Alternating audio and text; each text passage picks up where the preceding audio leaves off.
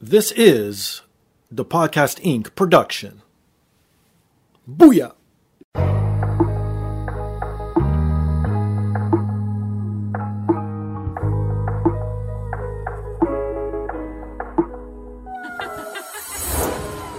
And now, this is the moment podcasting fans listening around the world have been waiting for.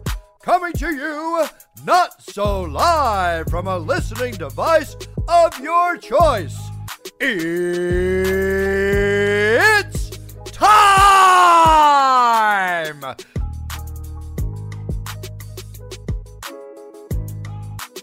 Podcasting out of this corner, a mixed martial talker, holding no professional record. He stands at 6 feet 1 1/2 inches tall, weighing in at whatever he feels like. Hailing out of Toronto, Ontario, Canada, presenting the sometimes angry, always funny, self-proclaimed podcasting champion of the world, Steve Fingerstyles.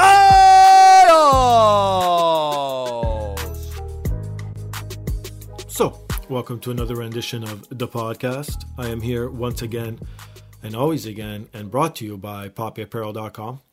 With summer coming to a close, fast and furious, as they say, women, you got to bundle up. So if you're a woman and you want some nice autumn clothes or some nice fall clothes or some nice pumpkin spice clothes, go to poppyapparel.com, enter promo code THEPODCAST with a capital D. You'll get 10% off your shipment. Plus, it's free shipping worldwide.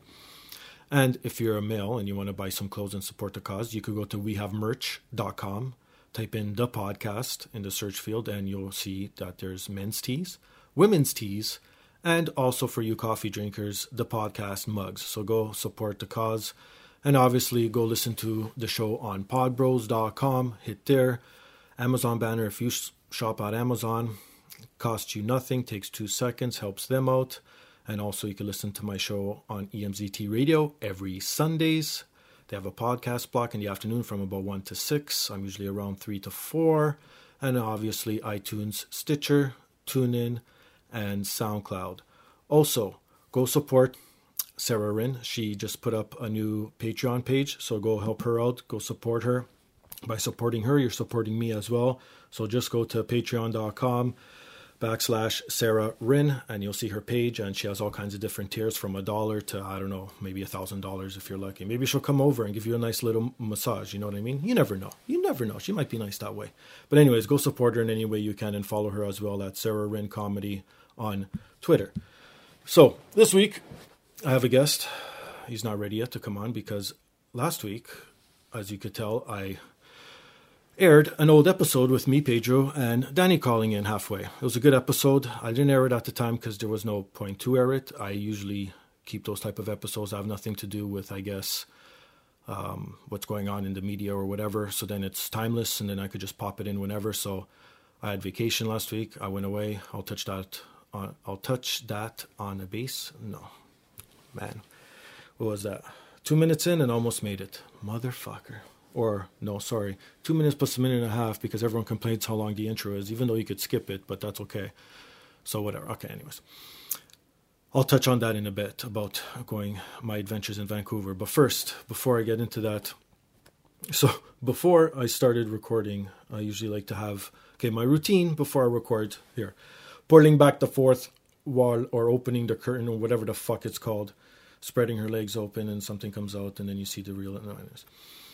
So I usually like to make a protein shake because that holds me over just in case I go long or if my guest runs late or if something happens and I can't eat. And plus, I could usually sip on it and sometimes it's not noticeable. But hope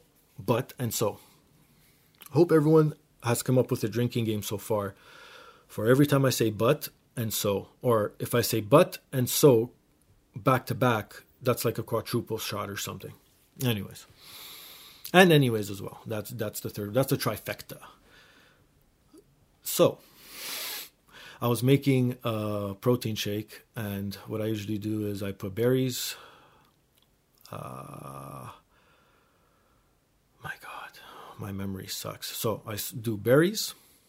I do almond milk, unsweetened, and then I put my hemp hearts as the protein, and then I put almond butter for, I guess, the sweetness. And you could also add chai or something else, or or flaxseed or whatever you want. But I don't do that because I don't need my stool to be softened anyways.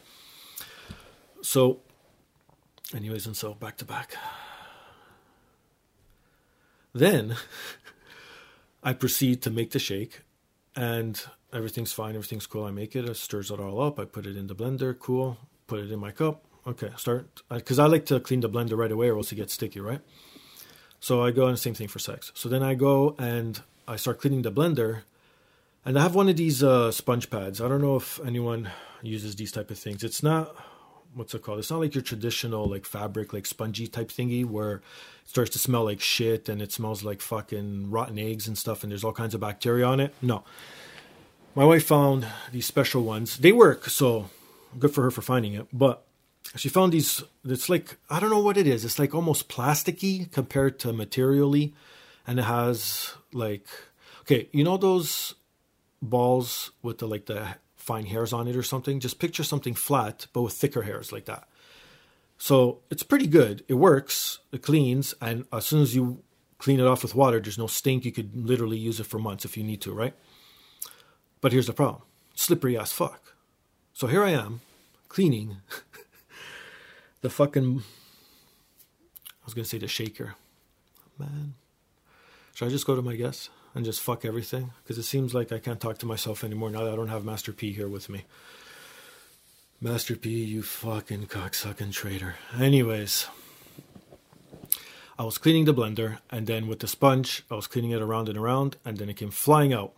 Guess where the fuck the sponge landed in? I don't know how I did this. I could never get a hole in one when I golf. But landed right in the shake, in my cup, where the shake was. So, me, I hate doing stuff twice. And plus, I'm cheap as fuck. I don't want to go pour it out and make another one. Took it out.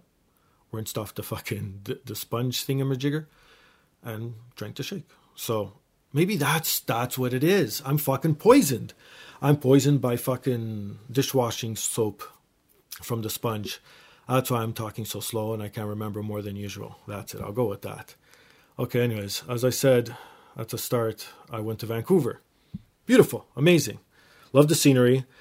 Gas is expensive. I'm comparing everything to Toronto. So if you guys don't know Toronto, then I don't know. Americans, I don't even know how to compare it because we do liters and you guys do gallons. But typically, a good day in Toronto, I guess gas goes for anywhere from $1.20 to $1.30. I guess that's safe to say. However, in Vancouver, the gas was $1.50 all the time. Hold on, I need to take a sip. Yes, $1.50. What else about Vancouver? I said the scenery is nice. Yes, see, if you're not following my Instagram, you wouldn't have seen the stories. But I think I posted one of the views of Vancouver all together, 10 pics or so. I don't know. Go check it out. Fingerstyles on Instagram and Twitter. So the scenery was beautiful, jaw-dropping. You can't even, pictures don't describe and give it justice at all. You have to literally be there.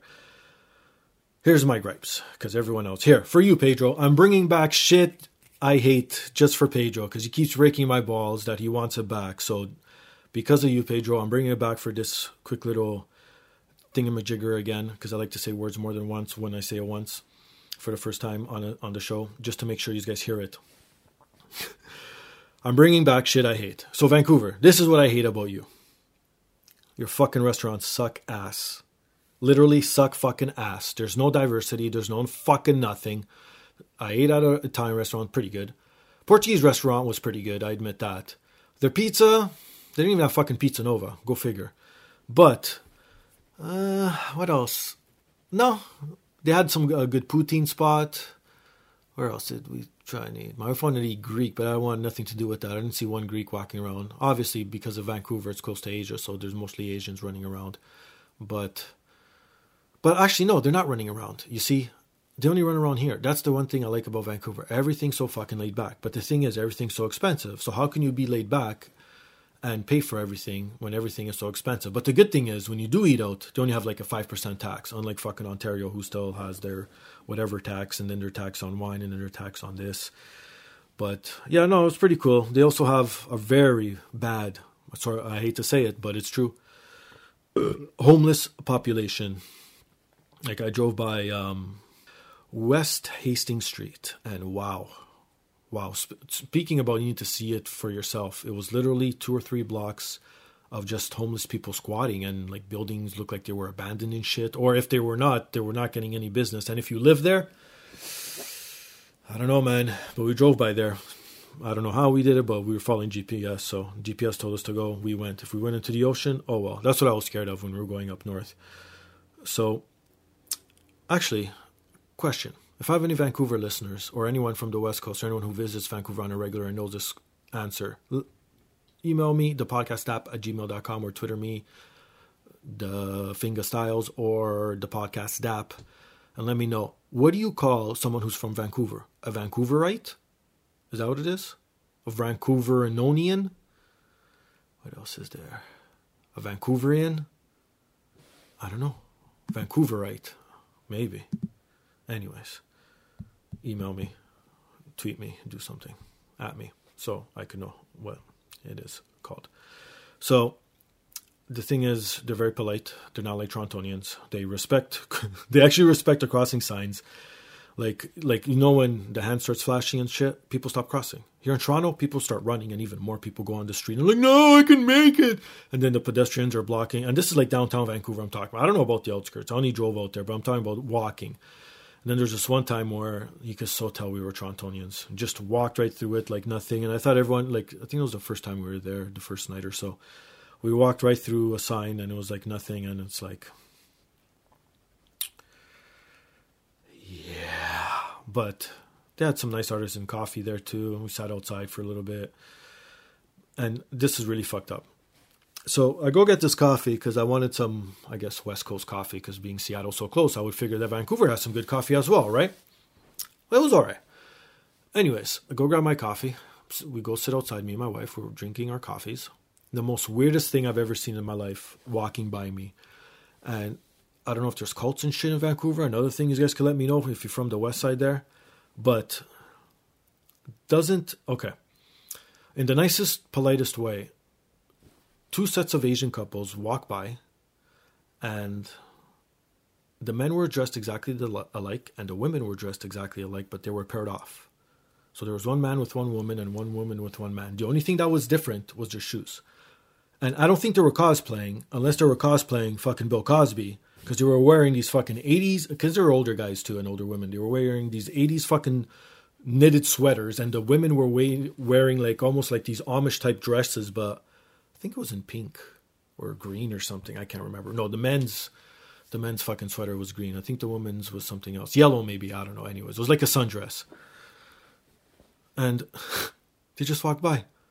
I'm like, these guys have to be part of a cult. They either got a pass for the day to come outside and take a walk around the block, or they're out scouting for other fucking members that could join, or I don't know what the fuck. Or they're just from, you know that movie where the bunker movie, Blast from the Past, with that guy from The Mummy, the original Mummy, Brendan Fraser. Ha!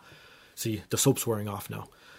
So that movie where he just comes up from the ground and everything is like, oh my God, and he's dressed like out of whack, and him and his parents are kind of sort of dressed the same. Maybe this is what happened. Maybe they're living in some kind of vault and they just came up and they were walking around, but I don't know, man. And again, it's not everything was identical except the shoes. It's not like they were wearing the same type of shirt. Like, oh, you're both wearing white t-shirts. No. They're wearing the exact same type of fucking sweater, the exact same dresses. Like I said, the only thing that it was the shoes. So, I don't know. What else did I see? Oh, and then also walking the streets. A lot of people like to yell for some reason in Vancouver. And then we seemed to find out once we went to a Portuguese restaurant that the owner was telling us that, because obviously I said I was Portuguese, so you get a little bit more extra help there, friend. You get a little bit more better fucking servings and shit. But so they decided to come talk to us because I guess there's not a lot of Portuguese in Vancouver. Go figure. I thought we were everywhere. I thought we were like fucking cockroaches that we fucking and just leave. But anyways, they were saying that there's a lot of mental disease in Vancouver apparently, because it kind of makes sense. They were saying too because of the weather. Like there's no seasons. It's always the same type of weather all year round, and it's gloomy, right? So I witnessed this after where this guy looked like he was fine. I think we're in a mall. I can't remember. I think it was the CF Pacific Mall in Vancouver. I can't remember. Anyways, we were at a mall, I believe. And this guy, he looked like he was like a custodian. Like he looked like he was a janitor. He looked like he was part of maintenance, whatever. Like he wore the uniform. He just comes out of where like the washrooms is. And again, I don't know where these people find these uniforms. Maybe it's something in Vancouver where everyone likes to cosplay and act crazy or something. But he comes out and starts yelling, "I'm going on strike." That's it. I'm going on strike. And just yelling it. I'm like, okay, maybe this guy, you know what I mean, got angry, you know, didn't get his raise and fuck, his boss is back there and he just came out, or maybe he got fired and this is his way of saying it. But then he goes on to say, "I'm going on strike. I'm going on strike because I don't want to pay taxes anymore." I was like, okay. So you're going on strike, not to make any money, so then you starve, so the government gets nothing. So you're going to kill yourself to prove a point to the government, which they won't miss your tax contribution anyways because you're just one person. So that's when I knew there was a problem. What else did we do? We went to the planetarium there because, again, if you followed my Instagram, you would have known what I posted, but it was my first time. I was never privileged enough to go as a kid. Like, I make fun of me? Yes. But I make fun of myself a lot for being cheap. And oh my God, my parents, this is where I get it from, because I remembered why I didn't go to the planetarium. So as a child, everyone gets to go to the planetarium, especially in Toronto. We have a planetarium as well. So you go, you look back, you look at the stars. It's a nice show, whatever. This was back in the 80s. This is how old I am. So I'm dating it back. So people who aren't my age group won't know planetarium because you won't care about a planetarium because then you had iPads. So you could see everything there. But back in the day, you had to go to a planetarium to look out into the sky instead of using an iPad, right? And all these apps. So the day came where my parents had to sign and pay. Well, I can't remember how much it was, but they saw it to be too expensive and did not let me go. Now to think about it, all the school trips I missed as a child was because I had to pay. Only the free ones, like going to the fucking park, which I could do after school by myself anyways, would be the trips they'd sign off on. Or whatever. So I'm like, you know what? It's during the week. School just started up. Planetarium's going to be empty. Who cares? We'll just go. I don't like to be around people anyway, so we'll go. Cool. We went. Yeah, it was empty. But it wasn't empty because the fucking schools were out. Okay, so we walk in, we go watch the planetarium show, but before I get to that, because that was actually the best part, but after that, we go to walk around, like the actual museum part and see like the cool things. The only cool thing that was there was two things. One, it was one of 5, I think, moon rocks in the world that people were able to touch. So I touched the moon rock. Felt like plastic, and it felt like a pen, but hey, whatever. They said it was a moon rock, it's a moon rock. And then, beside it, there was this asteroid, I don't know, maybe the size of a football. Must have weighed like 60 pounds. That's how thick and condensed, like just to show, it was, I don't know, it was from some asteroid site in somewhere in Africa, I can't remember anyways. And then they had some other exhibits, whatever, but everything was broken. Everything looked like it was from the fucking 80s. Like my wife took a picture of me in this fucking spacesuit. I don't even know why she wanted to. It looked like the spacesuit from fucking, what's that Robin Williams show, Mick and Morky, or Morky and Mindy, or whatever. Anyways, that old show, again, being old. But it was ridiculous. So then we get there, we go to the planetarium because the next show is up. And it's traveling the solar system and looking through at the stars. Then I'm reading outside as my wife's paying for the tickets, and they have the exhibits, and they're saying that they have the planetarium, because there's like 8 types of shows you could watch. So one of them is like narrated by Sigourney Weaver, another one's narrated by like Morgan Freeman, another one's this, that. So we get there, sit down, I'm like, yes, I'm going to get some celebrities showing me the universe, teaching me some stuff I've never learned. Nope. Just some fucking local on her fucking microphone, pretending that she's a celebrity with power issues, telling everyone to sit down and answer her questions and this and that. I felt like I was in fucking school. It was not enjoyable. I thought it was going to be like an IMAX type experience. The fucking ceiling looked like literally a projector projecting out and that's it. And like there was nothing special. I don't know. I took some cool pictures because I zoomed in and added Photoshop and not Photoshop. What's it called? Filters and stuff, because that's the only way it would have looked good. But as a child, I could see how it's, enticing. I kind of sort of knew everything she was talking about because I am sort of a space nerd, but some things were interesting. But was it worth it? I could have passed. Oh, and then finally, the last show. We saw this last show. Some guy talking about how different types of fires is needed to see what types of different combustible elements there are out in the universe. Okay, I know it's cool and all, and I know I'm a space nerd too, and I'm going to be making fun of myself here. But really? Why the fuck do I care what type of flame looks like when I'm in outer space? If I ever do get to go to outer space, everything will be controlled and I'm not going to be a fucking engineer. It's good to know on the basis, and it's cool to show these special experiments, but come on, man. Like I said, everything was outdated. I don't know. It was just, it was what it is. And what else? Oh, I hit the comedy mix too. I went to go see some comedians, do some stand-up. I got in trouble. I felt like I was in school. This is the theme here. Vancouver, you're a bunch of fucking Vancouverites. You're a bunch of fucking tight asses. Went to a comedy show. Okay, I understand the whole do not record, pictures afterwards, whatever. Okay? But to go to the extent of telling me to put away my phone when I'm trying to write down some notes onto my phone or checking a message, the light's not on. Like, we had these little lamps. No one could see my phone. There was no, I wasn't pointing it towards the fucking stage. So speaking of power trips, this guy comes, taps on my shoulder, put your phone away. There's no phones allowed. I was waiting for him to say, Ross, I'm going to take it away. Like, what the fuck, man? Can you imagine that here in Toronto, someone telling you that? What the fuck? You get a fucking bitch slap to the fucking face. So that was my beautiful time in Vancouver. Anyways, let's see if my special guest this week, as you guys probably already read ahead, Ed Kuno from SBP Comics. Let's see if he's ready to come on aboard and talk about what's been up with him, because I know he's got some news and shit, and then we could shoot the shit and do the usual spiel. I just decided to do a little bit different this week. Instead of putting my story of the week at the end, I did it at the beginning because I had time to burn, and it is what it is. So, without further ado, we have this week from SBP Comics, his second time around on the show, so he's no longer a virgin to the show, so he's a good old vet. He'll be able to keep up with me, and he knows what to expect. I have Ed Kuno.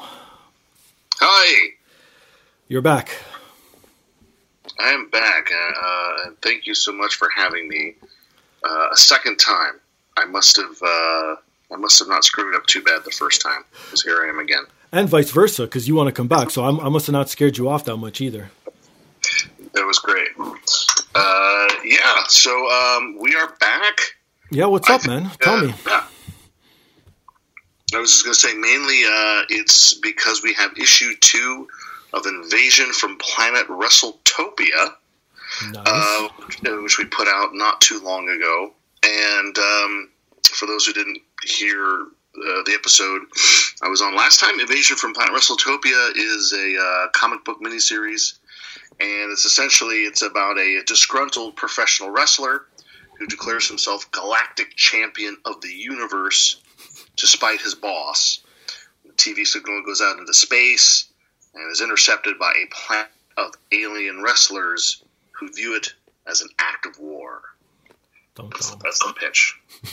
That is some pitch. And I'm all caught up. I have read issue 2, so I know what's going on in the story. Oh, yeah. So, again, I hate to say it, you left me on a cliffhanger and I want more. Oh, well, that's a good sign. Issue 3 is underway. I believe it is almost fully inked. Oh, nice. Including the cover. There's just some bonus material that the artists are still working on. And we've got to just get that thing colored and lettered, of course, and a few other bells and whistles. And it's issue 3 is coming. It's on its way. And the other big news is that we signed on with a publisher. Oh, nice. We were looking, for a publisher last time. We talked, and we are going to, we've been talking to some different people, and we're going to be published by Starburns Industries Press. They're new to comic books, but they're not new to Hollywood. They're a company that was co-founded by Dan Harmon of Community fame, co-creator of Rick and Morty. Okay. So, and that the Starburns Industries, I believe, produces the Rick and Morty TV show, and another show that's pretty popular on HBO, which was called Animals. Okay. And it's, I think, in season 2. And of course, Dan Harmon does Harmontown, and so Starburns Industries Press, they published one of Harmon's books along with Eric Esquivel, who's the other writer on it, who just came out with Borderlands for the Vertigo line, DC's new Vertigo launch. Wow, nice. Which is a cool comic book. I bought it and I read it, and I really dug it. So those two collaborated, Dan Harmon and Eric Esquivel, on this book called Gregory Graves. And just essentially answers. It's essentially like, what if Lex Luthor were right and Superman were not to be trusted? Oh, nice. It's pretty cool. That is. Yeah, it's a cool story. I've actually read that one too. And they published some other titles. Oddwell is one. Halicious is another. Which is kind of like Calvin and Hobbes if in hell. Right. If Calvin were living with his parents in hell. So they sort of have a focus on comics that are, they call them sad, funny, and strange, but they do have a common thread of humor amongst them, and so we thought we'd be a good fit, and they agreed, and they're going to publish us, I think, digitally for now, but hopefully next year at some point. Retail stores. So that's the other big news. And did you guys sign on just for Planet of Wrestletopia, or Invasion of Planet from Wrestletopia, or is it more of a whole thing, like the whole SBP Productions group? Well, we're going to keep publishing Wrestletopia with them. Okay. And the plan is it's going to be like bi-monthly, so it'll force us to do these a little faster. Oh, okay. So we can get to our 6th and final issue, at some point. In 2019, we'll have the complete story arc finished. That's not too far. The floppies will have some exclusive bonus material. Right. We'll get to a trade, but the floppies will have some exclusive stuff that's really fun. I'm actually really, really, really. There's some in issue 2. There'll be some in issue 3. I'm really digging doing that stuff. So hopefully that there's some incentive there to check out the individual issues as well as of course. Now, I have a question. When I came to the end of issue 2, there was something at the bottom. Now, I had the digital form because you were so gracious enough to send it to me. Thank you so much. But right at the bottom, I think it was on either the last or the second last page, it said something like Houston Homewrecker. What the hell is that about? Are you guys going around ruining marriages or something? Well, every issue we give everyone on the book like a wrestling nickname. Okay. So we do that for both issues. So the second issue, Matt and I are the Houston Homewreckers. Dan is the Kami Tsunami Scotty. That's her artist. Okay. Marissa Louise, our colorist. She's the Manitowoc Mauler. The larger World Studios who did our lettering were the Sin City Stud Stable. Oh, wow. And then we had our designer, Fred Chow, who was first class Fred Chow. There you go. Wow. Yeah, we're just having fun with wrestling nicknames. No one has to worry about their marriage. Okay, I was just checking. Next thing you know, next time you go to Houston, you have this report of all these marriages coming apart. And, you never know. Just checking. Yeah, it was a weird thing in wrestling where guys were super, braggadocious about, like, their power over, like Paul Orndorff. Mm-hmm. Every time I show my face on camera, another wife leaves her husband. One of my personal favorites was Ravishing Rick Rude was one of my personal favorites for that. Oh yeah, and he was like the biggest Lothario of them all, right? Well, you want it to be like him. The guy comes out, he's got this physique, he could wrestle, he grabs a random chick every week, makes out with them. Why not? it's a pretty good life for him. That was a gimmick. I wonder if he introduced it or if Vince came up to him with it. Do you know anything of that? I think they were in an era that he wrestled in an era where Vince and some of the other executives were pretty controlling over gimmicks. And I think they really, I mean, who knows, but I think they were really, chances are he was told, this is what you're going to do. And he's probably like, sure, yeah, whatever. Show off my abs. Exactly. And one last thing about what's going on with you, or unless you want to add anything else, it's up to you, but you were at some kind of con of some sort recently as well? Yeah, we went to, so we're, I live in Portland, as do a couple of the guys from Starburns, even though Starburns, the Industries is in somewhere around or near Hollywood or in Hollywood. So okay. I've never, somewhere in that area. Right. And, but we got a booth at Rose City Comic Con, and we exhibited with Starburns Industries, and it was really cool. I mean, I'll be honest, I haven't been to too many comic book conventions. I went to Rose City last year. Okay. Matt and I, my co-writer Matt Enton and I, we just walked around with issue 1 like in our backpack and tried to get publishers to talk to us. Right. And then this year we had a booth where we tried to get like normal people to talk to us. And it was fun. It was cool. People responded really well to the concept of WrestleTopia. We got a lot of people to come check it out and listen to us, and they'd laugh. And a lot, a fair number of people bought an issue from us, which we weren't too worried about selling, but we wanted to still try to get the word out there. So it was cool to have people want to spend their own money, hard-earned money, on our stuff and to check it out. It's also kind of exhausting. I don't know how many, if you've worked a trade show in any capacity for any job, you can relate. But you're just desperately trying to get people to stop, like stampeding to go get Doctor Who's autograph and say, "Hey, come check out these comic books." And so many people just don't have time for it, which is understandable. But it can just, it's a numbers game, right? And it can, you've got to be a salesman and handle being ignored well. It was fun and exhausting and frustrating all at once. See, that's what I hate about podcasting as well. The sales part of putting yourself out there and literally whoring yourself to every single person who passes by, because you literally just want everyone to get their eyes or their ears on it, and the constant rejection.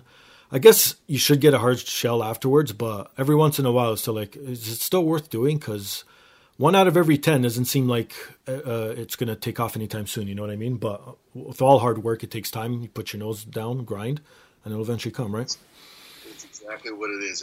For WrestleTopia, it's been a very slow but steady grind, and the con was neat, but it was hard not to have a flash of, the imposter syndrome. Like you see some of these famous comic book writers and artists, and they have these long lines of people wanting to talk to them and get their autograph. And it was, we're at this booth, begging people to stop, giving out free candy so that they'll maybe, look at our stuff. And, I finally just said, you know what, fine. Screw it. Okay, so I'm an imposter. I can live with that. That's whatever. So you're telling me that no groupie came up to you and you didn't get to sign any women's tits or anything? Maybe when I was getting some pizza or something, that happened. We're not there yet. We're not there yet. I mean, I'll sign anything. If a person loves our work that much, I'll sign any body part of any person. If that's what they want, I'll down for it. I'll state that right here and now. That's cool. So all in all, you enjoyed the experience. It was worth it, but you wouldn't want to do it again if you wouldn't have to. I would prefer to write. I prefer to write things and send them out into the world and have millions of people fall over themselves to buy it and then just tell me how great I am, and I never have to leave my home. That's what I'm shooting for. That's fantastic. And it's not working out. I've got to get out there. I've got to put my big ugly mug out there and get, beg people to check out my stuff. Yeah, until you get big enough, and then you just hire people to do everything for you, right? That's the goal. That's exactly the goal. Well, speaking of out of this world fucking signals and shit, and wrestlers coming from different galaxies, this might interest you. Yes. Have you heard that it is official now? There is extraterrestrial life out there in the galaxy somewhere, and we have intercepted 72 signals from a distant galaxy, and the signals that they use are from artificial intelligence. That's very interesting. I did not hear that. Do we know if they can wrestle? Maybe they're coming. There's a spoiler. I'll give a minor spoiler. There is a scene in, I think it may be the 4th issue, where, Matt, my co-writer, wrote this, so I'm not laughing at my own joke. I'm laughing at Matt's joke. Okay. But he wrote, there's eventually it comes out that Rory is going to have to fight Manifest Destiny at a pay-per-view with the fate of the world in the balance. Wow. And Matt wrote, so they have like a trailer or commercial for the pay-per-view, and Matt wrote this, joke where you see the stars and you see some constellations, and there's a voice, in the trailer that says, for centuries mankind has looked to the heavens with one question in mind: is there life out there, and can it wrestle? And it's like one of the funniest jokes in the whole series for me. So I'm excited to put it out there. Nice spoiler. Thank you for airing that on the show this week. But, okay, people are probably like, oh my God, they're coming. Here's to put it into perspective.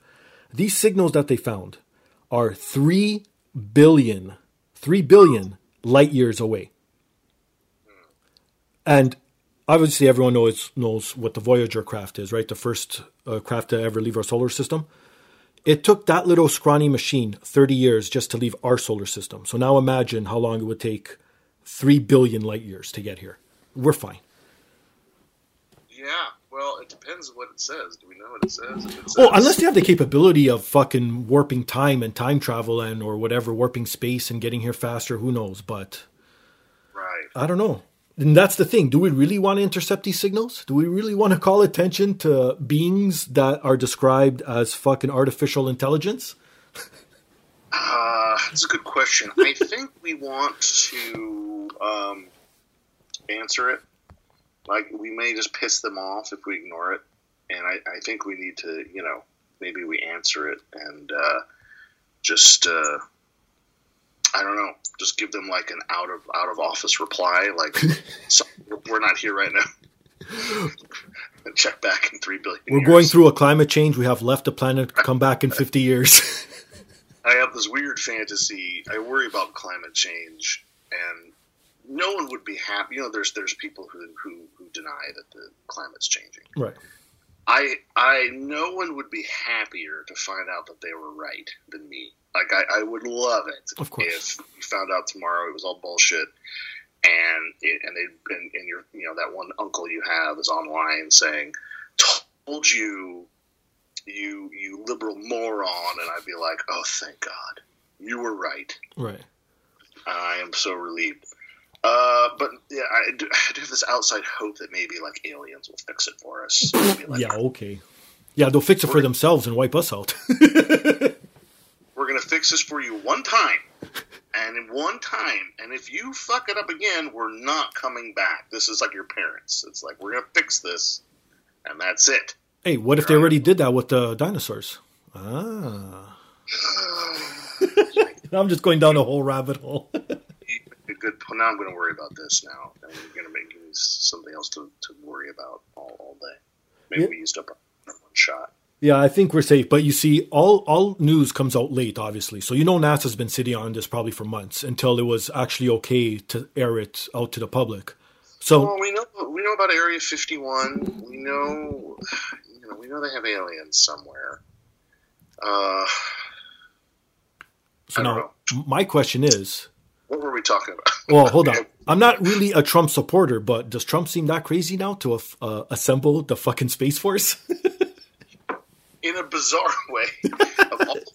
Of all the things he said, I think this is the one that if you dial it down, kind of makes some sense. Like, if another country were tomorrow blow up all our satellites, we'd be in pretty piss poor shape, right? Well, pretty much, yeah. I think there was like China blew up one of their own satellites with some kind of missile, and people were like, what are they trying to say about that? And the other thing is, like, people are already starting to say to themselves, look at all these natural resources on Mars, right? Like, look at all. So maybe if we strip mine Mars, at least we're not going to be killing anybody or poisoning anyone or whatever else. But no, I think a space force it's time. It's time for us to all join together and get Space Force off the ground. For some reason, my kids are 14 and 13. I'm already talking to them about it. You know what? You know what I pictured when Trump first announced that, or when it came public or whatever, and I saw it on Twitter and shit? It was, all I could picture was Starship Troopers, that old cult movie. Sure. That's all I could picture. And like our generation, like the older generation, is like, no, you can't go out and fight aliens. And then the younger generation is like, yes, I'm signing up no matter what. And all you see is like statues of Trump everywhere because he was the one who assembled it. Maybe it's the one thing, like, how you look back on Nixon, you're like, well, you say something nice about Nixon. I was like, well, he kind of improved our relationship with China briefly. Yeah. But maybe we'll look back on Trump and say, okay, it wasn't, it depending on your politics, right? But I'm not a fan myself personally. But I might say, hey, he started Space Force, and look at us now. We rule the galaxy. We protected ourselves against the, Zemblek invasion. Yeah, exactly. Okay, you said it before. You're from Portland. You're from the Portland area. You grew up there and all that. You lived there. Am I correct? That's right. I was born and raised. I lived in the Midwest for a while, but after high school. But born and raised in Portland and live here now with my wife and children. Okay, you have a wife. So I was going to ask, well, I did know that actually from the last time we talked, that you have a spouse and children. But, okay, you are a writer, correct? That's true, yeah. My day job is writing for video games, and I do that full time as a freelancer. And I've been doing that for, since, I don't know, roughly 2006. Yeah, I think we touched on some of your credits the last time as well. I spent 5 years before that at a game studio working as a game designer. Okay, so as a current writer, okay, now you write sci-fi, so it's kind of hard to imitate your writing, but there's something in the water in Portland. That's why I'm asking you, and it's a bit scary. And now with the signals coming from space, I don't know if you know something here. So, listen, there's nothing in our water. That's the point. We don't even have fluoride in our water because the people out here are worried that they bring it up and we vote on it, and people, come out and say that, corporations are going to try to mind control us if they're allowed to put chemicals in the water. No, it's kind of like they live, right? Like maybe everybody else, every other city isn't seeing things clearly because they have fluoride in their water. And maybe that's what it is. Controlled by the government, and it's just us who don't have the fluoride who can see things the way they are. I don't know. Okay, so why I bring this up? Okay. To tie it up with a nice bow. So there was this woman that lives, I don't know if she still does, because now she got caught, but she lives in Portland, or used to live, and she wrote an essay titled How to Murder Her Husband. So how to murder your husband, in other words, right? But this was in 2011. We're in 2018, so obviously by now you would think that she wouldn't go through with it because it was just whatever. So in June, she ended up gunning down her husband at the Oregon Culinary Institute and killed him, and she was 68 years old. Right where that is. Have you heard this story? If your spouse writes a book entitled "How to Kill Your Spouse," your partner, you should get out of there. You should be gone. They toughed it out for another 7 years. Probably slept with one eye open. And she couldn't even wait till he. And the thing is, I haven't read her book, but I gotta think that she didn't take her own advice. I don't think so either. Because, like if she would have ground a bunch of cherry pits to make arsenic and put it in his coffee, and right. Before he went on a fishing trip, and then maybe she got away with it. But she shot him in downtown Portland. I'm sorry to laugh, but it's just a circumstance around it. It's never funny to laugh at someone's death. I'm just laughing at how it happened and how, I don't know, how she's so stupid to do it as well. And him for staying with her, I guess, right? Like you're saying. She did not take her own advice at all. And then it's like the fact that she published this thing. I mean, how I know, hard thank you. do the detectives have to think about this before they zeroed in on her as a suspect, right? It's true. And 68 years old. Like, do you really want to go to jail at 68? Think about that. Like, you're going to die literally within a year. I don't think she was thinking. Probably, or maybe she thought she could get away with it and being a granny and such. I don't know. But that's pretty fucked up. Actually, on one note, since I have you on, I have a rant, another rant, because I had a rant at the beginning because I brought back shit I hated because I was actually on your side of the world. I was just last week in Vancouver for 5 days. Okay. So I was airing my grievances, the differences from Vancouver to Toronto, because people out there are just too nice and then everything else, whatever. I don't want to touch on that again. But just this past week, I think it was just past week. You know how every day there's a sort of day, like today is fucking Oreo day, tomorrow's pizza day, like whatever. Pick flowers and give it to your mother day. There was a day that, because we have Mother's Day, we have Father's Day, right? But we don't have Grandparents' Day. We don't. So they came out with one of those Twitter hashtag days called Grandparents' Day. Now, I'm not a PC police type of guy. I don't give a fuck or anything. But this is just to put in perspective how the fucking keyboard warriors think. So me, if I was one of these people, all of my grandparents have already passed away. And I'm fairly, I guess, young. I haven't hit 40 yet. So that's pretty odd in itself. So none of my grandparents are alive. So for me, this is it's a touchy subject because I really didn't grow up with them. They grew up on a different continent. I really barely knew them. So they were strangers to me. But anyways, this is why I don't care. But if it was anyone else, they'd be like, hey, I have no grandparents. Why are they making a day about grandparents? Can't they be considerate about people who don't have grandparents and blah, blah, blah, blah, and blah, blah, blah, like how everyone else does it? So just to show how stupid people are, that, not everyone has something that everyone has, and vice versa, where just because someone says something or someone celebrates it, it's not because they're putting you down, it's because they're celebrating it for themselves. Right. And I just wanted to get that point across, because I don't know how you feel about that shit. Well, let's see. I don't know. That's kind of a tough one. There's Father's Day and Mother's Day, right? Right. And for some people, that's not a fun day at all. Well, no. Either because they had horrible experiences with one or the other, or both, or they just their parents are gone and passed away, and it's a bittersweet day.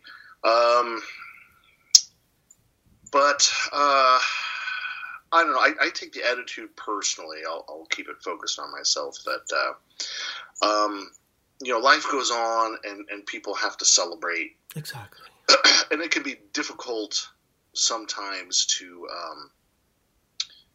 not get depressed on one day or another. Do you remember, I can remember even, I'm not a very sentimental or nostalgic person, but I can remember there was one Valentine's Day where I was much younger and I had no girlfriend or anything. It was just such a fucking bummer, right? To sit there on Valentine's Day. Right.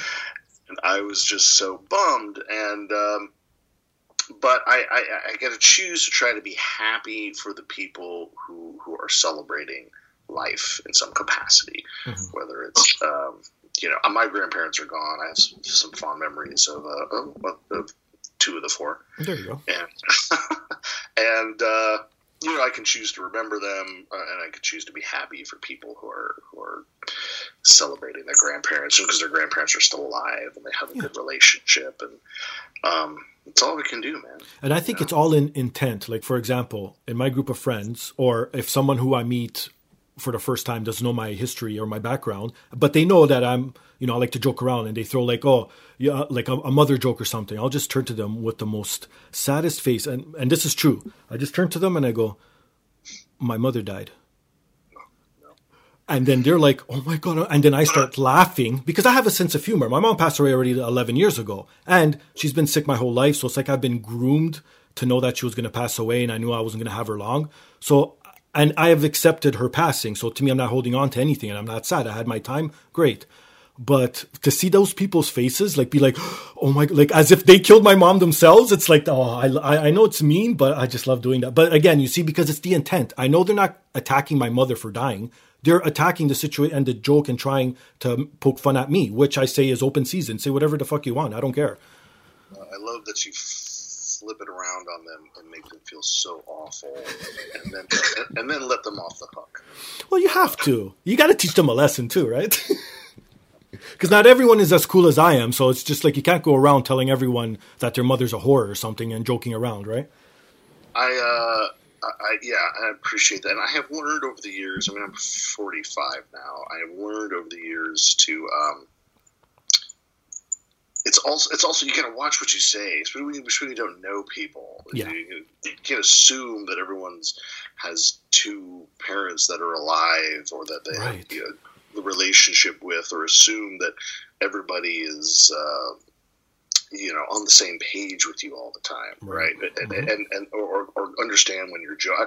I gotta warm up to people and really know them before I'll start saying really stupid shit. Oh, I don't care. Like, to me, if you know me a little bit or a long time, I'm pretty much the same type of person. I might trust you more as I get to know you, but the initial is I'll crack a joke about anything. I don't know. My wife hates it sometimes, and I try and be I can't be nice, so I'd rather just be quiet. But then it looks like I'm being mean because I'm not interacting with people. But that's only because I want to say something stupid. So I'm limiting myself. So I can't win either way. I can relate to that.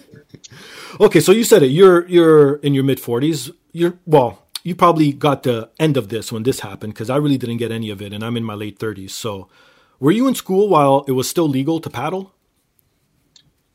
Not really. Right? I went to a public school. Though, okay. But here's what. I went to a public school, and I was just, this was the 70s. So I missed it. However, some of the older kids still in school when I was there. So we did K through 8 at that time. Gotcha. And I'm like, I don't know, first or second or third grade or whatever. There were still like 7th and 8th graders who were like, that happened here. Like they don't do that anymore. But you guys lucked out, because I remember getting my ass paddled at the principal's office, at a public school. Yeah, so that's weird. I wasn't. I missed out, thankfully, but I wasn't that far removed by the time I got there. Okay. Look, in Georgia, I don't even know how to describe it, because this is fucking not barbaric, but it's just to think, okay, I understand, because I grew up in the era of where my parents would discipline me by literally beating me up. You know what I mean? But not to the point where I have to go to hospital and I show up to school in bruises. Like, they grab like a stick, slap me on the ass, they pull my ears, like, you know what I mean? The fear, right? And plus, my parents were European, so they had to hit me regardless.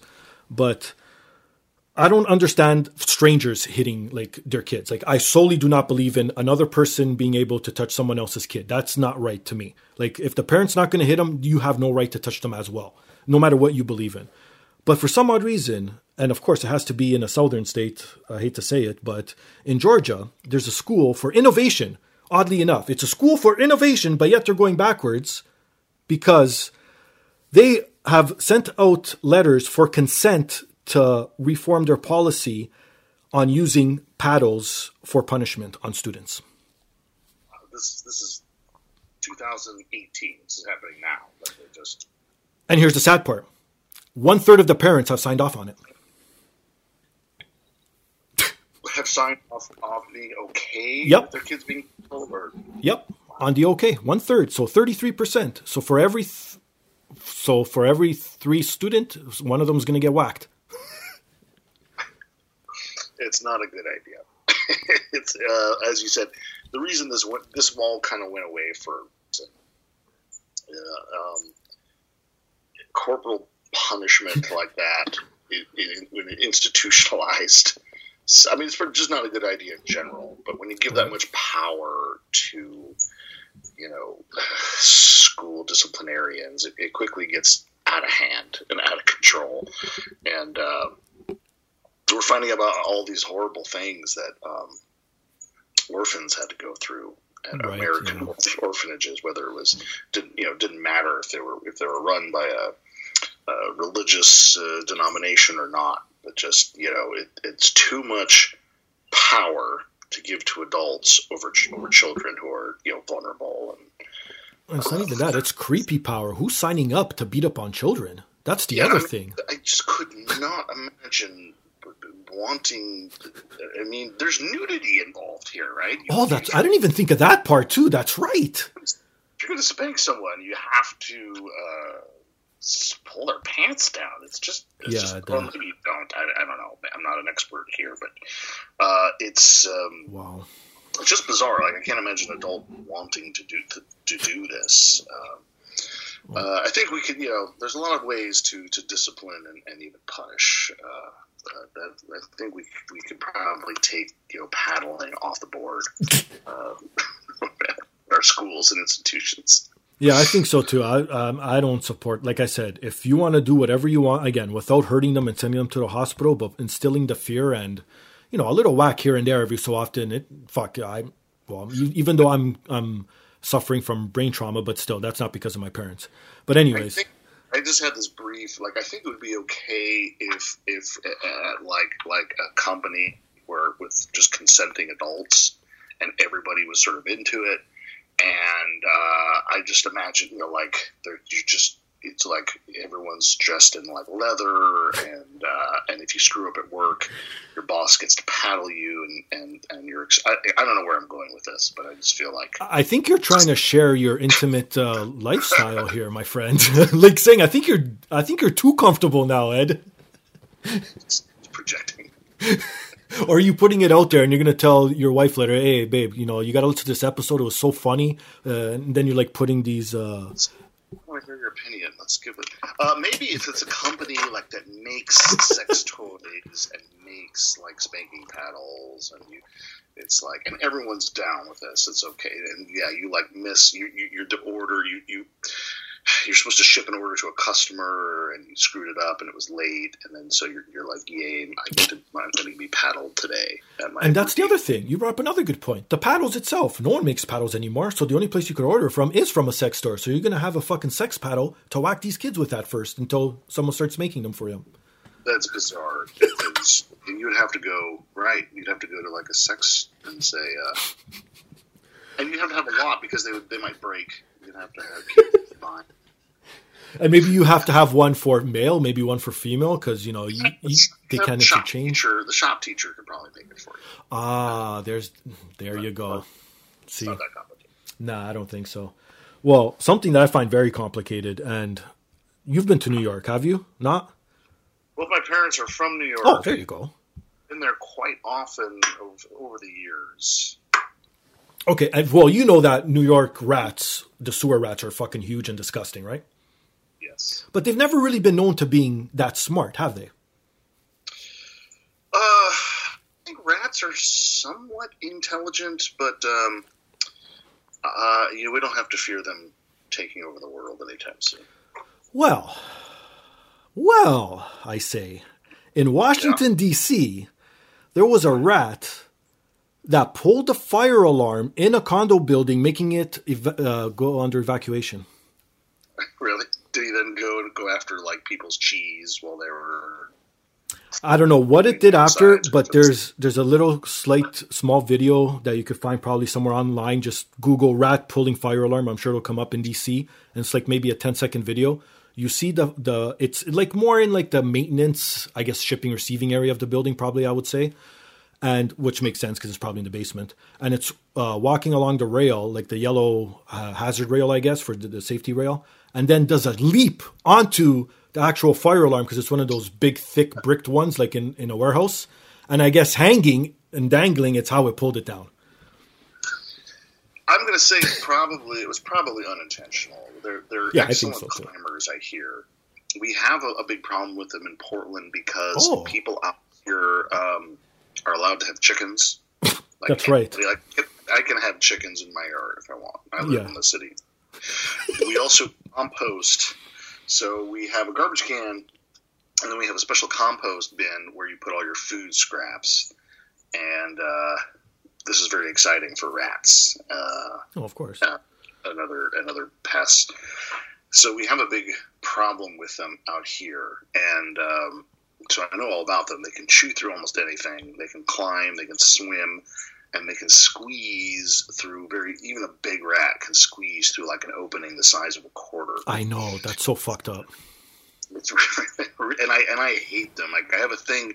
I'm not really scared of spiders and snakes. I mean, don't get me wrong. I don't love them, but I don't have any kind of a phobia.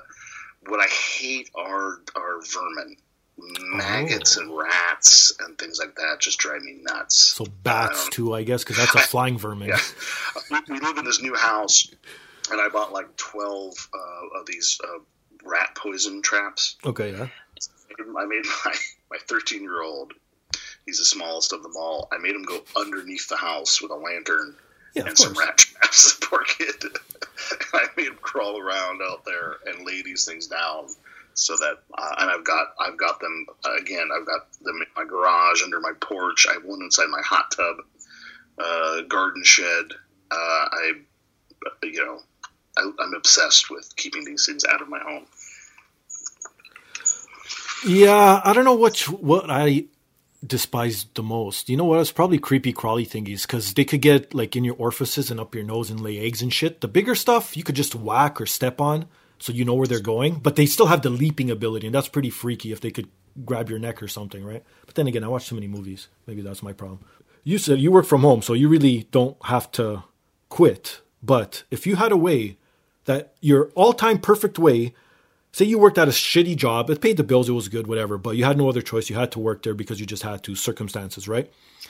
I've been there.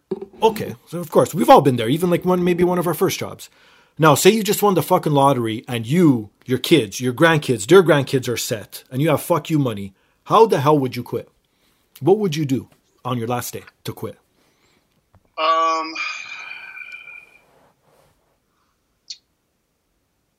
I would probably not tell anybody that I have this money, and then I'd I'm handing in my notice, right? And why don't you all come have a beer with me? Oh, okay. And I would rent out like the restaurant across the street, and I would just have like a mother of all blowouts with male strippers, female strippers, giant bowls of like cocaine, wow. Firewalkers, I would just have like an insane party for everybody. That's if I liked my coworkers. I guess if you don't like your coworkers, I would. Maybe I would. Okay, let's say you didn't like your coworkers, because I'm sorry to say, if they listen, I love you guys and don't make my work life hell, but I hate all my coworkers. Then I would. Okay, so my last day, let's say I'm in my cubicle, right, and I have kind of like my wash and wear, suit. And it's my last day, and maybe a few people bother to say goodbye. Maybe they have a sheet cake, but I would just be like, "All right, goodbye." And then I would have like these people come and put me in one of those litter. You know how like when you're a king and a queen, they would put you in like a seat and they would carry you around. Oh yeah.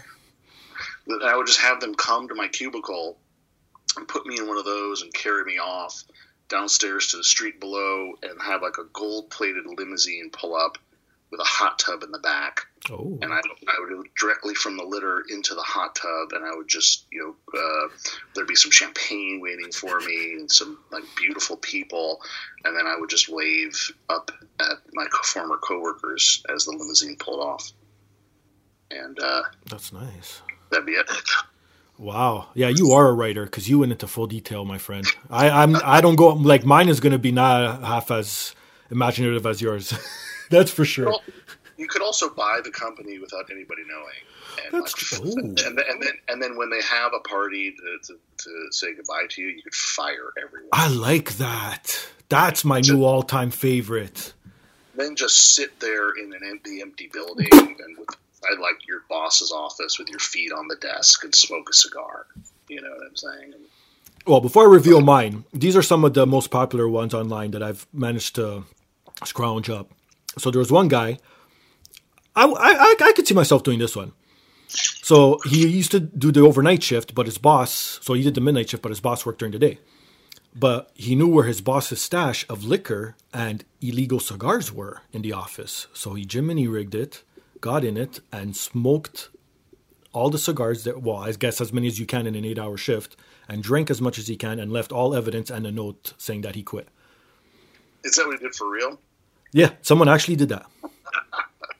That's a good one. I like that. Those are always like the fuck you to the boss ones, I think are always my favorites. Like the stupid ones where you always hear, oh, I waited for the perfect opportunity right before I was about to land the biggest customer. And then I said, fuck you, I quit. And then they didn't want to sign anymore or something. It's like, okay, is it really a big fuck you? Not really. It's a big more of a fuck you to the company than to the actual person that you hate, because I don't really hate my company. I hate the people who run the company. Like, the company pays for my fucking bills. The company keeps roof over my head. Like, you know what I mean? I have no problem with them. Keep on selling. It's the people who run it that fucking suck. Because they're the ones that are trying to money manage and keep everything for themselves, right? It's a tough world, isn't it? I mean, you got to pay your bill, keep things manageable. And very often what you're doing to do that, what you have to do to accomplish that, isn't your passion. I know. And I'm pretty lucky. At some point when I was fairly young still, I got into video games, and that's been my full-time job in one way or another. So awesome. Even it's all relative. Like one of the reasons I wanted to do this comic book is because so much of what I do is all work for hire, and there's parts of me that wants to do other stuff. I want to just sit down and write my novel. I want to write comic books. I want to write, and sometimes doing client work. It's hard to focus, be motivated. It is, I know. But for so many people, I'm in favor of whoever you are, out there. If you're listening to this, I'm in favor of the full-time job. Get the best job you can, get some benefits.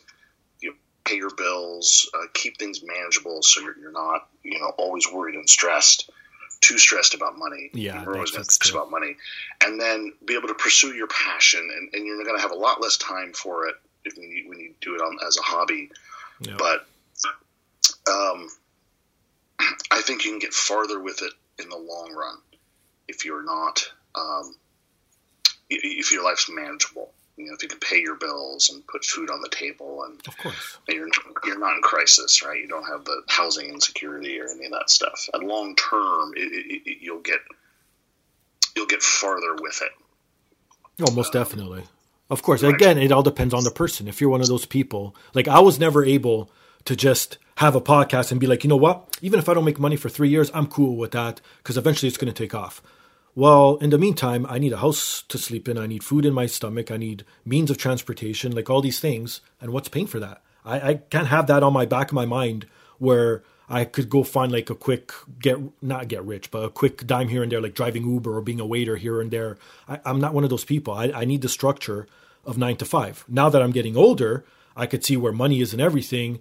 And now that I'm getting older, I have less bills, less debt. So it's like, you know what? Maybe we'll try doing this part-time. And maybe it will turn into full-time. And if it doesn't, well, it'll stay part-time. Who cares? I'm still having fun.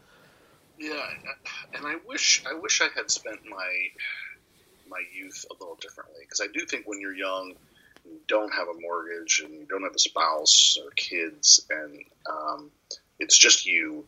and you alone, can be a good time maybe to get obsessed with something and get good at it. Right. Before you have to worry too much about, taking care of yourself, managing your life, and having a job.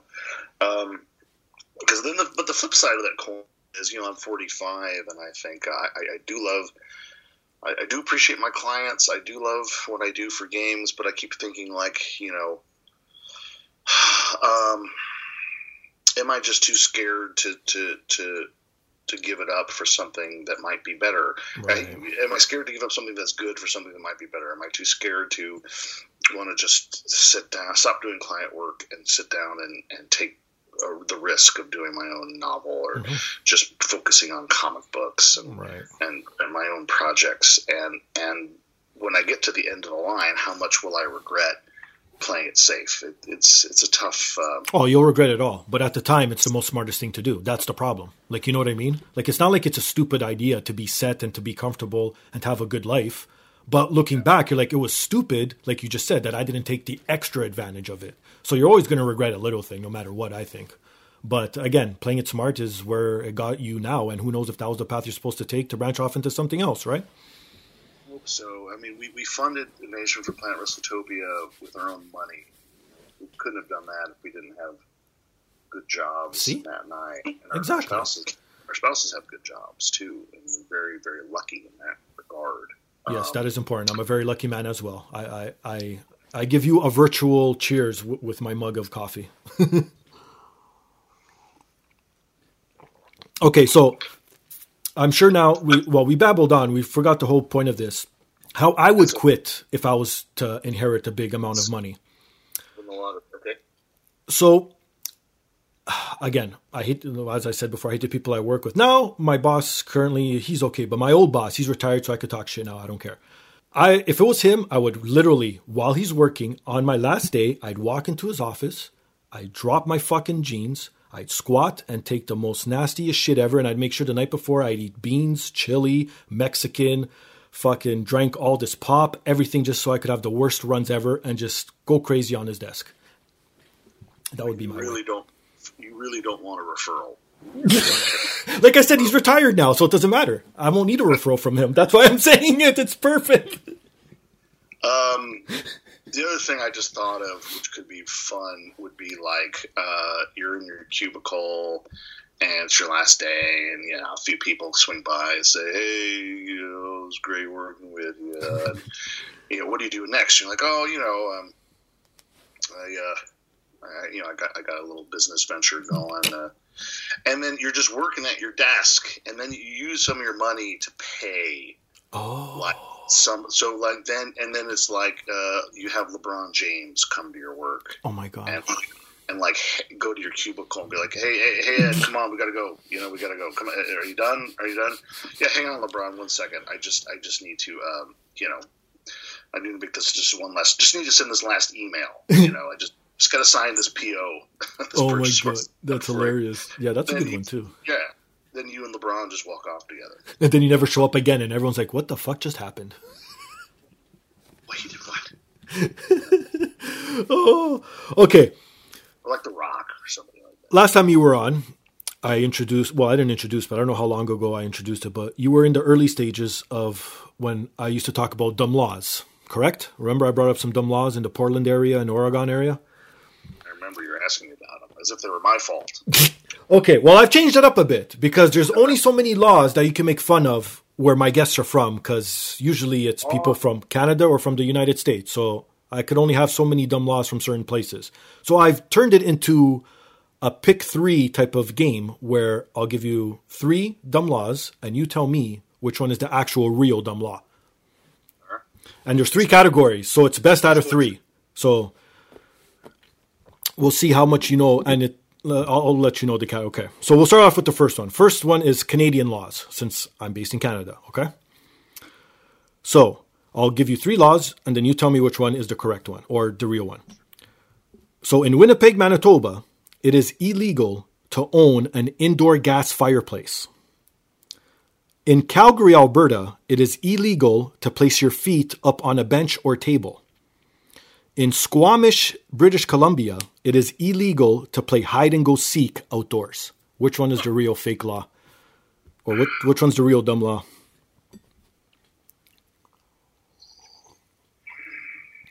Okay. I'm going to go with... I'm going to say there was a politician in Vancouver, I think you said it was Vancouver, who's super, super grumpy and just hated kids. Okay. And it's like, hiding, and that's all you could do. Like 100 years ago, you didn't have video games or anything, and there was just like hide and seek was one of the most fun things you could do. And this guy's just like, hide and seek is illegal. And he announces it like at the county fair. And all these kids start crying, and he's just like, I don't care. It's illegal. Like, catch you kids, you're going to child jail. And that was, they just never took it off the books. Am I right? You're wrong, my friend. Oh. It is the Calgary one. It is illegal to place your feet up on a bench or table. So you're 0 for 1. All right, you still got 2 more to go. You could redeem yourself here. That was just a warm-up. Now, I'll give you the option. Do you want American law next or a world law next? Give me an American law. All right.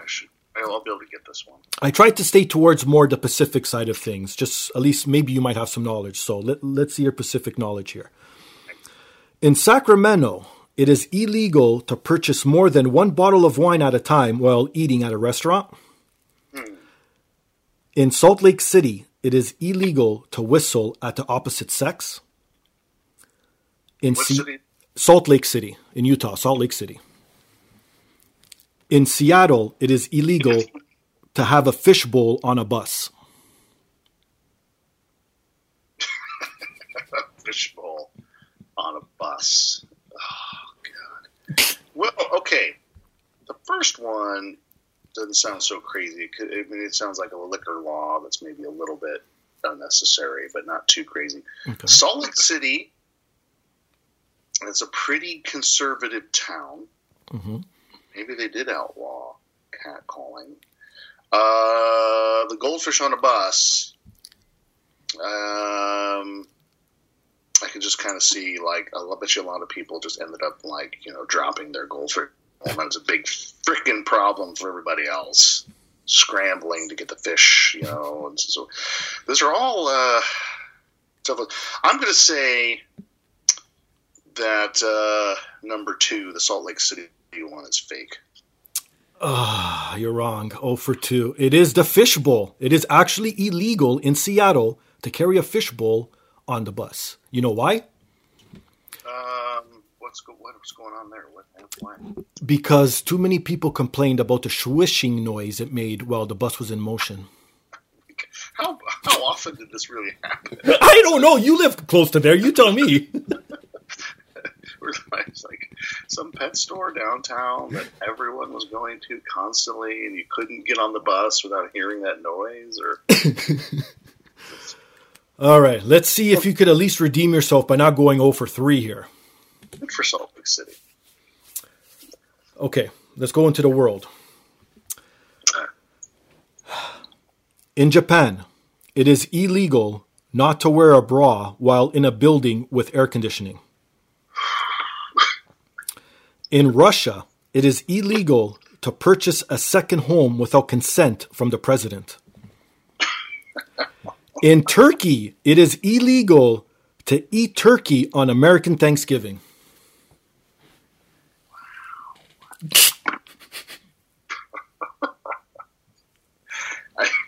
I mean, the one in Russia, I just can't believe, what a pain in the ass that would be. Like, imagine being a realtor. Like, oh, this is your second home? Okay, we'll need to get, permission from Vladimir Putin. Hey, hang on. Just get... Yeah, he's not a nice guy. But he's also, he's busy. He's up to a lot of shit, that guy. He is. That is true. The first one, Japan, I think, is a little bit like America, in which we have a weird love-hate relationship with sex and sexuality. I'm going to say the first one. You redeemed yourself. You at least got one right. You went 1 for 3. That is correct. The Japanese one is correct. Thank Thank you, Japan. They're always there for you. Oh man. Okay. So I put out a tweet earlier on before we started recording on the podcast page, and I tagged you on it so you could see. So it's not like people thinking that I'm asking my own questions, because last time it kind of went the wrong way because I didn't really want to mention the Twitter accounts just in case I'd get in trouble. But now I don't give a fuck. So let me pull up said questions. Maybe I should go into the original tweet would help. Then I could see all the replies, right? Sure. I think that would make sense. Well, in the meantime, do you have anything to plug? Do you have anything to say? Anything else you would like to add? People can find Invasion from Planet WrestleTopia issues 1 and 2 on Amazon, Kindle, or print on demand. And they're also on Comixology or on Comic Central. It's this new cool website just for indie comics only, comiccentral.com, and they sell PDFs. Actually, I really need to plug our publisher, Starburns Industries Press, is doing this really cool Kickstarter. And they're calling it Comics Anthology. But they've got a bunch of cool stand-up comedians to write for the anthology, and including Patton Oswalt is probably the most famous one. But they've got some other comedians, Jackie, I think it's Kashane, I hope I pronounced that right, Kashane, Sarah Benincasa, and a local comedian here, Carolyn Maine, who's very funny. There you go. The Kickstarter, it could use some support. I think it's going pretty well, but it's called Starburns Presents Comics #1 by Patton Oswalt and Powell. So you can find it by SBI Press on Kickstarter. Please check it out. Pledge. There's a week. Well, as of this recording, there's a week left. And it's I'm excited about it because I'm excited that Starburns is kind of bringing humor to comics. And that's awesome. You got to bring humor everywhere. That's what I say. I even bring them to funerals, but I get looked down on for that. But that's just me. I can't wait to see what some of these comedians do with this anthology. It's going to be really cool. Yeah, that would be cool. All right, I got the questions here. I'm all ready to go now. Yeah, let's do it. Okay, so a couple of them are comic book related, obviously, and a couple of them are from my idiot fucking co-hosts. So you don't have to take those questions seriously because I know they're just trying to pull your leg and trying to cause chaos, but I love chaos, so that joke's on them. Okay, anyways, first question is from, let me get this right, the Monster Closet podcast, which is Monster Closet PC on Twitter, and they asked, is Henry Cavill in or out as Superman? And if he's out, how soon after do you think Affleck will make an exit? Well, I can't know. This is what I'll say. Warner Brothers just does not seem very committed to the DC universe when it comes to film. I think they're doing well with television. And I think actors like Cavill and Affleck can only just kind of deal with that for, not to say it's all, the fault of film executives, but they can only just kind of deal with that so long because they get other opportunities and they want to do other things. And so I think Cavill's gone. I don't think he'll ever be Superman again. I think Affleck is done. Yep. Because Warner Brothers also just doesn't really care that much about the continuity of things because it's not this big unified universe. And they're so stupid. Like, how dumb are you not to see what Marvel is doing? Okay, you don't have to rip them off exactly, but you have the mature rating behind your DC universe. Why don't you use that to cater towards the adults instead of just the children? But it's harder to kind of justify like why they don't want to copy Marvel's strategy, right? Especially since they've got like a great they've got a pretty good cast of actors. But I don't know. I don't know what it is. But I think those guys are gone. That's my prediction. Yeah, I think so too. Like, what's the saying where you hear, what is it? Rumbling, there's fire. What is it? The fuck it is? I don't know. Whatever. Rumble fire. Sure. We'll leave it at that. Fire. Wherever there's rumble, there's a fire. Sure. Next question from Films on Trial. They are Films Trial on Twitter. Your favorite non-superhero comic book movie and why? movie? Yeah, comic book movie, and why? Non-superhero. Well, my favorite comic book movie. I'm sorry, comic book movie that's not a superhero. Yeah, that's hard. Okay. How many are there, actually? Yeah, I'm a little less prepared because I thought they were talking about just about comic books. Maybe like Men in Black? That could be considered a non-superhero? Something like that. Sci-fi, I guess? Yeah. Yeah, let me think about that. Okay, let's go with superhero then. Your favorite superhero comic book? I'm sorry. Oh, my favorite what? Superhero comic book movie, since you were more prepared for that one. Probably, I really appreciate. This may be kind of a minority-held opinion, but I really dug the first Ant-Man movie. Because I just like things that are kind of lighthearted and fun. For non-superhero comic book, I was going to point out Gru. Because when I was a kid, Gru, I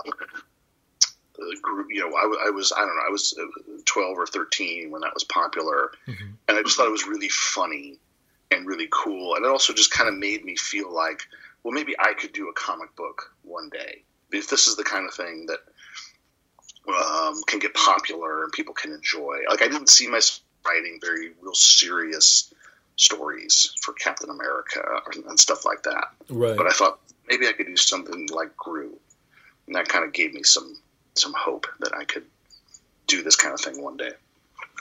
Well, that's cool. Yeah, I guess so. You know what mine would be? And people don't know that it was an actual comic. Mine would have to be Honey, I Shrunk the Kids. Oh, was that a comic book, really? It actually was. I'm looking it up online right now, and it dropped in 89. When did... Yeah, because the actual movie thing came out in 90-something? Am I right?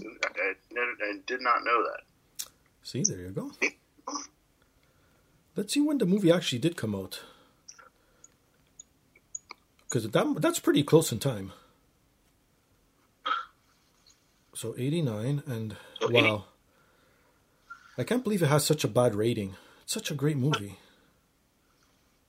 Actually, it came out in 89 as well. So maybe the comic came right after and it was sold in a package, one of those things back in the day. Because they used to do that a lot back in the day, right? But it's still a comic, so I'll go with that as my answer. Yeah, and it's funny. I'm looking at it. It's really interesting. The movies that were made from comic books that were not superhero comic books. There's not that many, I don't think. Yeah, I mean, there's not necessarily a ton, but when I look at them, and I'm looking at this list now, it's like I really enjoyed a lot of these comic books, but then the movies, not so much. I mean, I would have to say, so here's some examples are like Sin City, Cowboys versus Aliens. Oh, right. American Splendor was cool, and Ghost World was. I like those kind of quirky movies, but 300, Alien versus Predator, From Hell, which was for me was an okay movie. I actually would have to go. Men in Black was right. It's not a very original, but that movie is freaking hilarious and really cool, and that was probably the best movie made from a comic book where there are no superheroes. And then American Splendor and Ghost World are also up there for me. But yeah. Yeah, that's a unique question. If you think about it, what movies are there, right? It's true. Because everyone knows, comic books, you'll automatically associate it being with superheroes, right? But not necessarily. We put in a word, though, for heavy metal. I mean, that there you go. If you were at the right age when that came out, that thing just blew your mind. Yeah, see? Exactly. Well, especially the colorful illustrations. That's what caught me, and I wasn't even into metal. So, like Newbie, and you're like, oh, my God. You're like 13 years old. Swamp Thing was a great movie. I guess, the Swamp Thing. That's right. Great movie at the time. I'm not sure how it holds up. And I actually remember going to the theater. I mean, this is 1990, so it's not ancient history. But I went to the theater to see Dick Tracy, and it was a big deal. There's another one. That came out. It was was almost like Batman, the first Batman, Michael Keaton Batman. That's true. Around that. All right. You don't have to answer these questions, but I just want to show the people how stupid these next questions are from my co-hosts. Right. So from I was going to say the most stupidest, but that would make me the most stupid. The most stupid host I've ever had on my show is Richie. And he must have been in La La Land when he fucking decided to tweet this out, or he was inebriated by something, but he tweets, his question is, and I'm reading this word for word, so it's not me who doesn't know how to read, okay? And this just goes to show you got to stay in school, kids. After a session with Vaseline, how disappointing that he feeling himself while cleaning up that mess. Yeah, Richie, I have no idea what you mean by that at all. I think I kind of know. Not at all. I don't feel bad at all. Well, at least you answered it. See, there you go. He answered your question, Richie. Fucking idiot. Like, I don't, like, that sounded like what, speaking of aliens, when a robot comes here as an alien and speaking to us for the first time, that's what he would sound like. I'm an adult. I have needs. What is there to be ashamed about? What is there to feel bad about? Right? And hopefully I understand the question well enough. I think I sort of know what he's asking, I guess, because at the time, pulling out the Vaseline seems like a good idea, but once you're done, you're like, what the fuck am I doing? And I guess that's what he's trying to get the point across. I would assume. People have been there too. I mean, I don't know what. Maybe for him, he's doing something different, and it's very dramatic. It doesn't seem like a big deal to me. What do I? Yeah, well, you know a lot more than he does, that's for sure. And we'll end off this question, because at least this one was grammatically correct, but it's still pretty fucked up. So my last week's guest / co-host, Pedro, was on, and every time we get together, it's always about boobs and tits and vaginas and whatnot. So his question obviously has to be sexually related as well. So Pedro asks, has he, I guess, and yourself, so has he ever had a thumb in his ass while getting a BJ? Just want to know. Well, let me just first say... No, let me first start saying, but I am sorry, and I understand if you never want to come back. You may proceed. It's an excellent question. It really is just an excellent question. I'm going to say no.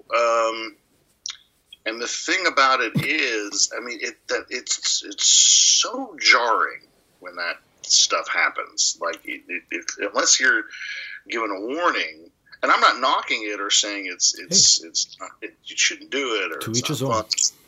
But I've been in situations where you're not being properly prepared, and it's just not something that you want should be a surprise. You should just because you're like, whoa, let's just focus on what we're doing here and not worry about being so extra, right? That's my personal. Exactly. You see, because I'm the same way. I'm very open. I don't care. I'll do anything as long as it's with another man because I'm not into that. If I was, sure, but I'm not. So anything to do with a woman, like I always tell my wife, you ask me first. Don't surprise me. Don't fucking strap on a fucking strap on and start pegging me from behind when I'm not expecting it. Ask me something first, because I will not get pissed off for you asking, but I will get pissed off if you start shoving fists up my ass. Like, you know what I mean? Because there's a line for everyone. I don't need to like everything, but I'm not going to get offended if you ask. I don't care. Everyone has their needs. There should be a conversation. Exactly. And that's why you want to have a loving partner, whether you're monogamous or not. If you love and respect each other, you can talk about these things. Before you try them. Exactly. And everyone's happier. Exactly. Well, on that note, I got to go lube up my sex swing, so I'm gonna I'm gonna plug my shit since you've plugged yours. So yeah, go ahead. You can find me on Instagram, Twitter. I mentioned it earlier in the show when I talked about my trip to Vancouver. It's Finga Styles, or you could follow the podcast Twitter because Master P no longer runs it. He has gone his separate ways. We are still, don't worry, we are still close. Everything's cool, but I have taken over it for now until maybe I find another intern. And maybe I could get that intern to fix the sex swing too. Anyways, So Fingerstyles is me. The podcast DAP is the podcast. You could also email us, thepodcastdap@gmail.com. What else is there? iTunes, Stitcher, TuneIn, SoundCloud. And obviously go to podbros.com. Click on the Amazon banner. Help them out. Help me out. Go to poppyapparel.com. If you are a woman and still listening and not disgusted about our sex talk towards the end, go to poppyapparel.com. Like I said, use promo code THEPODCAST with a capital D. You'll get 10% off your next shipment. It's free shipping worldwide, so no excuse for all the international listeners. And also, I have a merch store, so you could support the podcast by buying either a woman's t-shirt, a men's t-shirt, or since I love to drink coffee while I'm on the show, a mug with all the podcast logos on them. In black or white, so now people can't say I'm racist.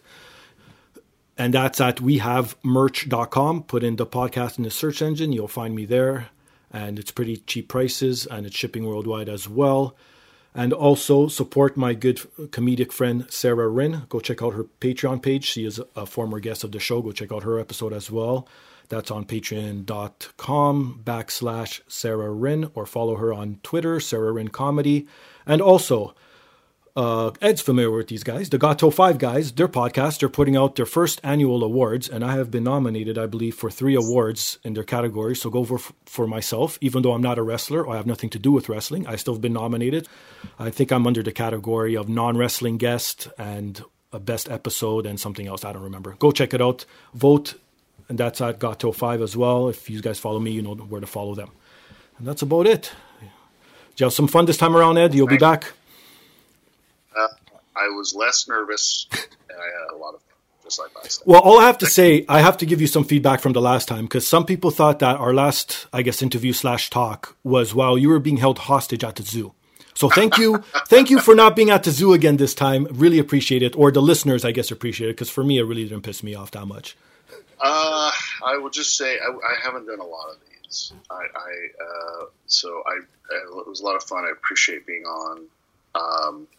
And I'm still a little bit of a rookie cookie when it comes to doing these podcasts. So hopefully I'll get better. There you go. So on that note, he's Ed. I'm Steve. This is the podcast. Peace.